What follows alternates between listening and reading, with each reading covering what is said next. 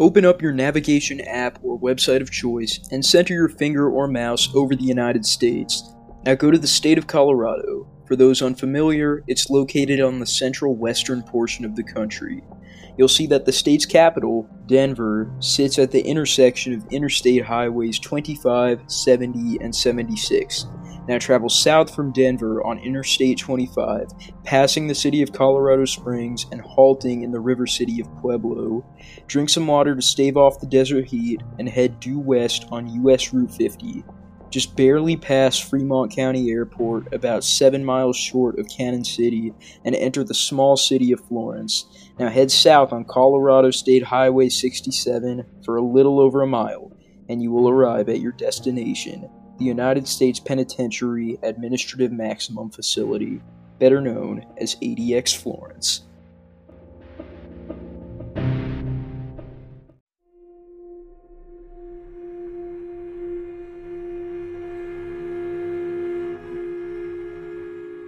ADX Florence, located deep within the Rocky Mountains, is classed as a supermax prison, the highest security level for American prisons.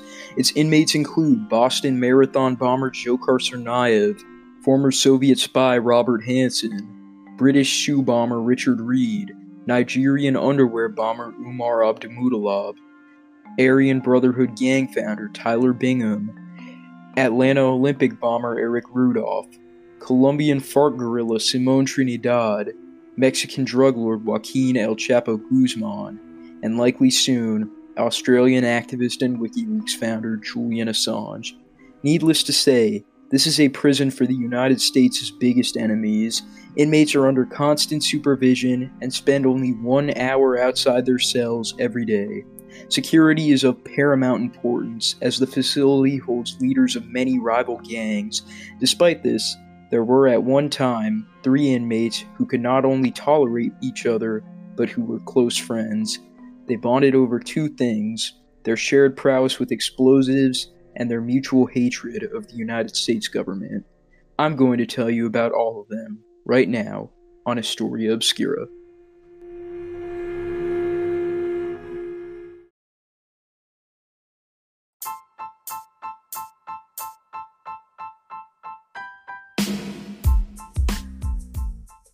Welcome to Historia Obscura.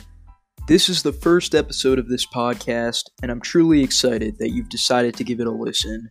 I can't wait for you to hear it. One more thing, make sure to stick around for a little to hear a message about the sponsor of this episode of Historia Obscura, Anchor.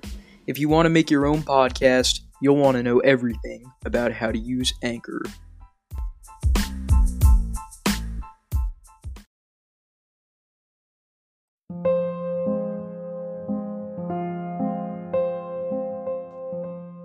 On May 22nd, 1942, a child was born in Chicago, Illinois.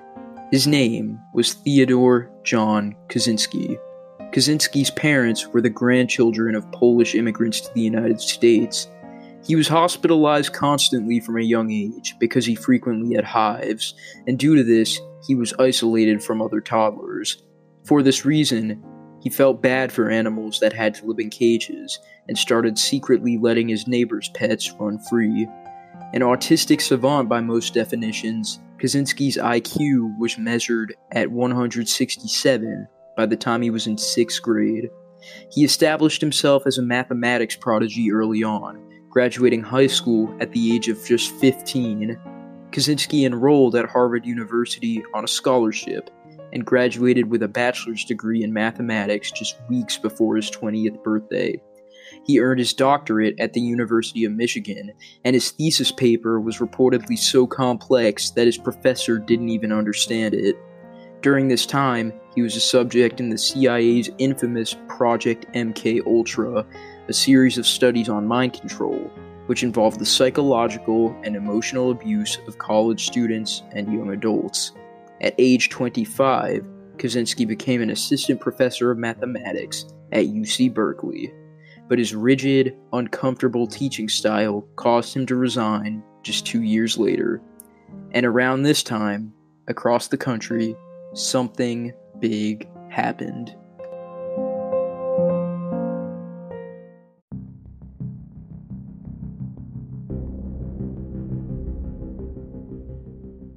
On April 23, 1968, another child was born in upstate New York.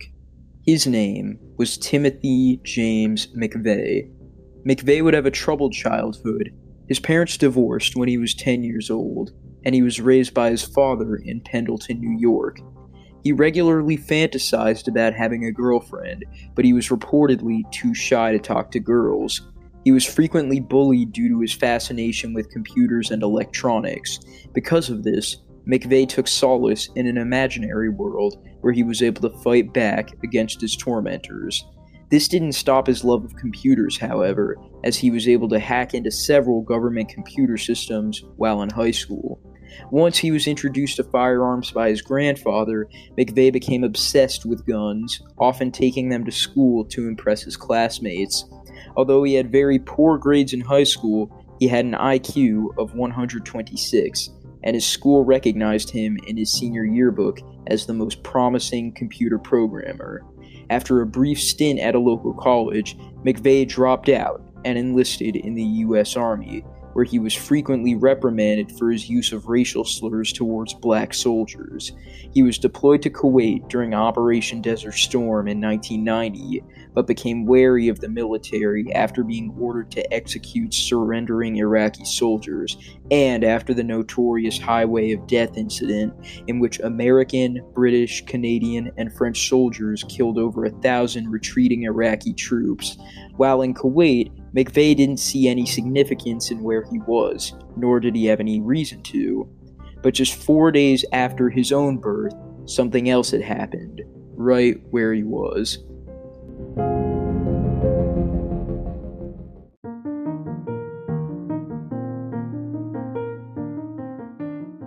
On April 27, 1968, a third child was born, this time in Kuwait.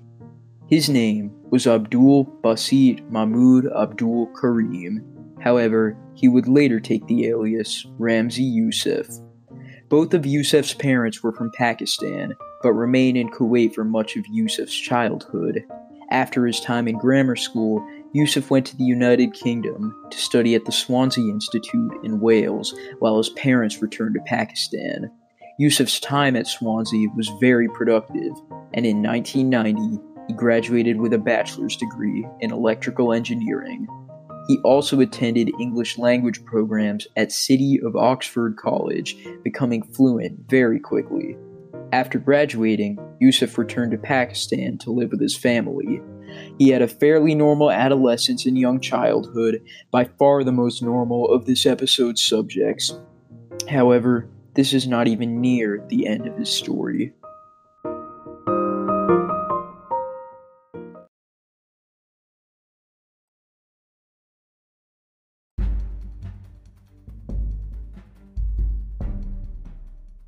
After stepping down from his teaching position, Ted Kaczynski moved to rural Montana, where he built a cabin without electricity or running water. He taught himself survival skills while simultaneously volunteering at a local library. When an apartment complex was built near his cabin, he began vandalizing it to discourage it from being further expanded. He eventually reached a breaking point with what he called industrial society, when a road was built through his favorite ravine and waterfall. On May 25, 1978, Kaczynski placed a package in the parking lot at the University of Chicago, bearing the return address of Northwestern University engineering professor Buckley Crist. Upon the package's supposed return to him, a suspicious Crist had the package opened by a campus police officer. The package contained a small shrapnel bomb, which exploded, injuring the officer. Kaczynski began a series of similar mail bombings from 1978 to 1995, as well as the bombing of American Airlines Flight 444, which caused 12 injuries from smoke inhalation.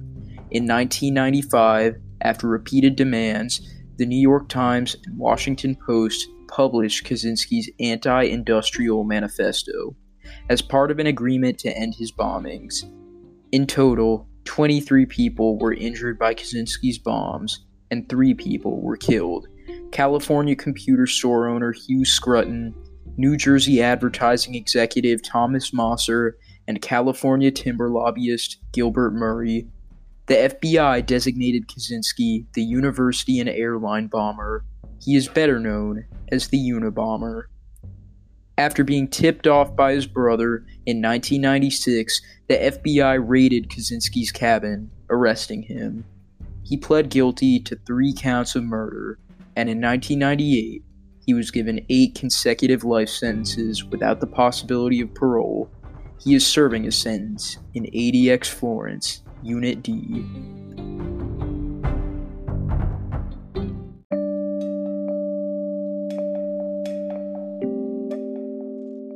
After failing to become a Green Beret, Timothy McVeigh requested an honorable discharge from the Army in 1991, which was granted. He became a compulsive gambler and continued to advocate for gun rights, taking up staunch anti-government beliefs. In 1992, McVeigh was outraged when former Army engineer Ricky Weaver was engaged by several U.S. Marshals in a shootout at Weaver's Ranch in Ruby Ridge, Idaho, after being given an arrest warrant for firearm charges. During the shootout, Weaver's wife, son, and dog were killed. McVeigh's anger at the government surged again in 1993 when the ATF and FBI raided the Branch Davidian compound in Waco, Texas, and set it on fire, killing 82 men, women, and children. McVeigh developed an especially deep hatred for Japanese-American FBI sniper Lon Horiuchi, who had killed Ricky Weaver's wife and son, as well as several members of the Branch Davidians. McVeigh sent death threats and hate mail to Horiuchi and handed out cards at gun shows containing Horiuchi's home address. He even considered personally attacking him or his family.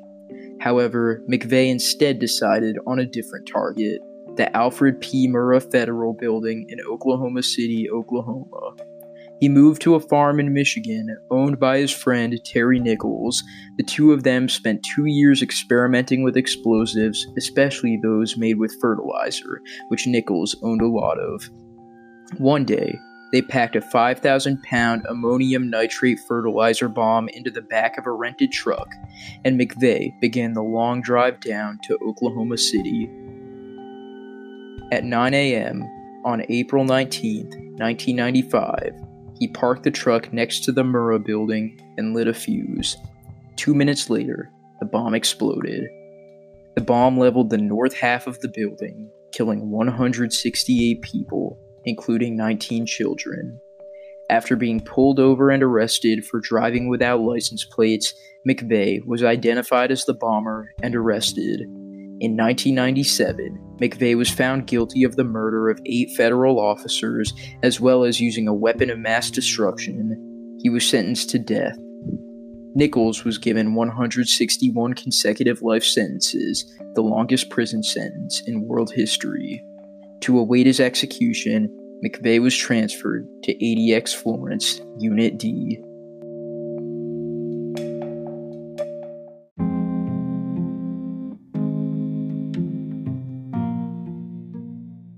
After returning to Pakistan in 1991, Ramzi Youssef was introduced to Islamic extremism by his uncle, notable terrorist Khalid Sheikh Mohammed. He developed a hatred of the Western world, especially the United States and Israel. Youssef moved to the city of Peshawar, where he began learning how to make bombs. After more training from Mohammed, Youssef illegally emigrated to the United States, settling in Jersey City, New Jersey. After considering bombing Jewish neighborhoods in New York City, he decided to instead attack the World Trade Center. With several other co-conspirators, Youssef began building a urea nitrate bomb in his apartment. Youssef obtained the materials for the bomb by intentionally getting into car accidents and going to the hospital so he could easily steal the necessary chemicals. Their plan was to bomb the North Tower of the World Trade Center, therefore making it collapse onto the South Tower. On February 26, 1993, they rented a van and packed the bomb inside. Then, Youssef drove into New York and parked in the garage under the North Tower. He lit the fuse and mailed a letter to the New York Times in which he demanded that the U.S. cut off all foreign relations with Israel. 12 minutes later, the bomb exploded, instantly killing 5 Port Authority employees, a businessman, and an unborn child. Fortunately, the truck was parked next to a stone pillar, which absorbed the blast and prevented the building from collapsing. However, in addition to the 6 deaths, over 1,000 people were injured. Yusuf evaded capture by flying back to Pakistan, while 2 of his co-conspirators were arrested after trying to get their insurance payout from the now destroyed van. No, really, they actually tried to. After a failed attempt to assassinate Prime Minister Benazir Bhutto, Yusuf fled to the Philippines, where he began working on the Bojinka plot. The Bojinka plot consisted of 3 attacks: bombing an airplane flight, assassinating Pope John Paul II, and flying a plane into the CIA's headquarters in Langley, Virginia. In 1994, Yusuf planted a bomb on Philippine Airlines Flight 434, killing a Japanese businessman. However, his 2 other attacks had to be called off after a fire started in his Manila apartment, forcing him to flee back to Pakistan. In 1995, a joint Pakistani and American reconnaissance team raided Yusuf's hotel room in Islamabad, Pakistan, where he was arrested and extradited to the United States to stand trial. In 1996, he was found guilty of masterminding the Bojinka plot and sentenced to life in prison without the possibility of parole. The next year, he was also found guilty of the World Trade Center bombing and given another life sentence plus 240 years. He is serving both sentences in ADX Florence, Unit D.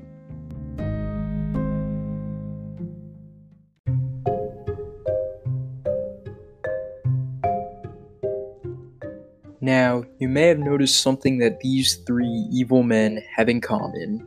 ADX Florence, Unit D. This wing of the prison happened to house all 3 of them. For this reason, it became known as Bombers Row. However, the 3 did not immediately see eye to eye. While McVeigh admired the speech Yusuf made at his trial criticizing American foreign policy, the older Kaczynski originally looked down on the other 2, both 30 years old. Despite this, all 3 shared a disdain for the United States government, and they frequently vented about the current state of the government. They also liked to update each other on the status of their cases. Eventually, McVeigh gained Kaczynski's admiration by discussing primitive technology and game hunting techniques, as both were avid outdoorsmen. Yusuf even tried to convert the agnostic McVeigh to Islam on several occasions.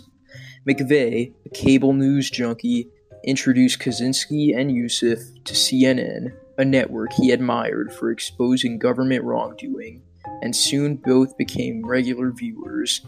In late 1998, New York gang leader Luis Felipe, a self-proclaimed womanizer, was transferred to Unit D, piquing McVeigh's interest. The 2 would talk late at night about attractive women, and they frequently traded adult magazines. But McVeigh's self-dubbed smut buddy would never match the intellectual bond he shared with his other 2 cellmates, with whom he would regularly share books about politics and religion. Kaczynski used his steel trap memory to his advantage, remembering his friends' birthdays and favorite movies. However, this friendship ended in 1999 when it was announced that McVeigh would be transferred to the United States Penitentiary in Terre Haute, Indiana. There, he would be placed on federal death row before being executed.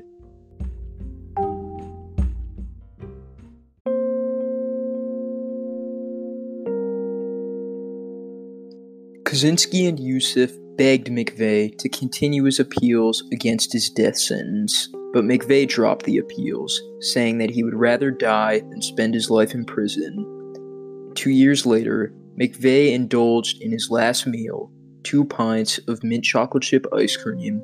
The next day, he emerged from his cell at USP Terre Haute and was escorted to the execution chamber. McVeigh was strapped onto the gurney, and despite being an agnostic, he took the last rites as a Catholic. For his last statement, he read the poem Invictus. Then, on June 11th, 2001, at 7:14 a.m., Timothy McVeigh was pronounced dead due to lethal injection. Under a law previously signed by President Bill Clinton, McVeigh was not buried in a military cemetery, and his remains were instead cremated. Following the death of their friend, Ted Kaczynski and Ramzi Youssef drifted apart. A 77-year-old Kaczynski now spends his days learning languages, and he is fluent in German, Italian, and Korean. Youssef, meanwhile, was placed in solitary confinement despite his good behavior, and he continues to fight his contact ban in court in the hopes of one day reuniting with the elderly Kaczynski. To date, he is the only prisoner on Bombers Row who has expressed any remorse for his crimes.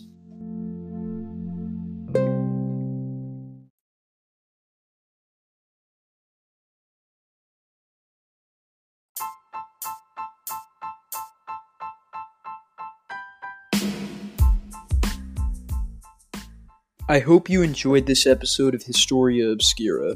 I know that this was a particularly dark topic, but it was so fascinating that I couldn't turn it down.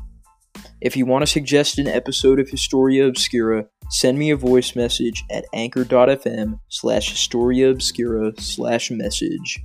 Feel free to leave your name and location, and if I like your idea, I'll make an episode of it and give you credit. And of course, I can't go without once again thanking this episode's sponsor, Anchor.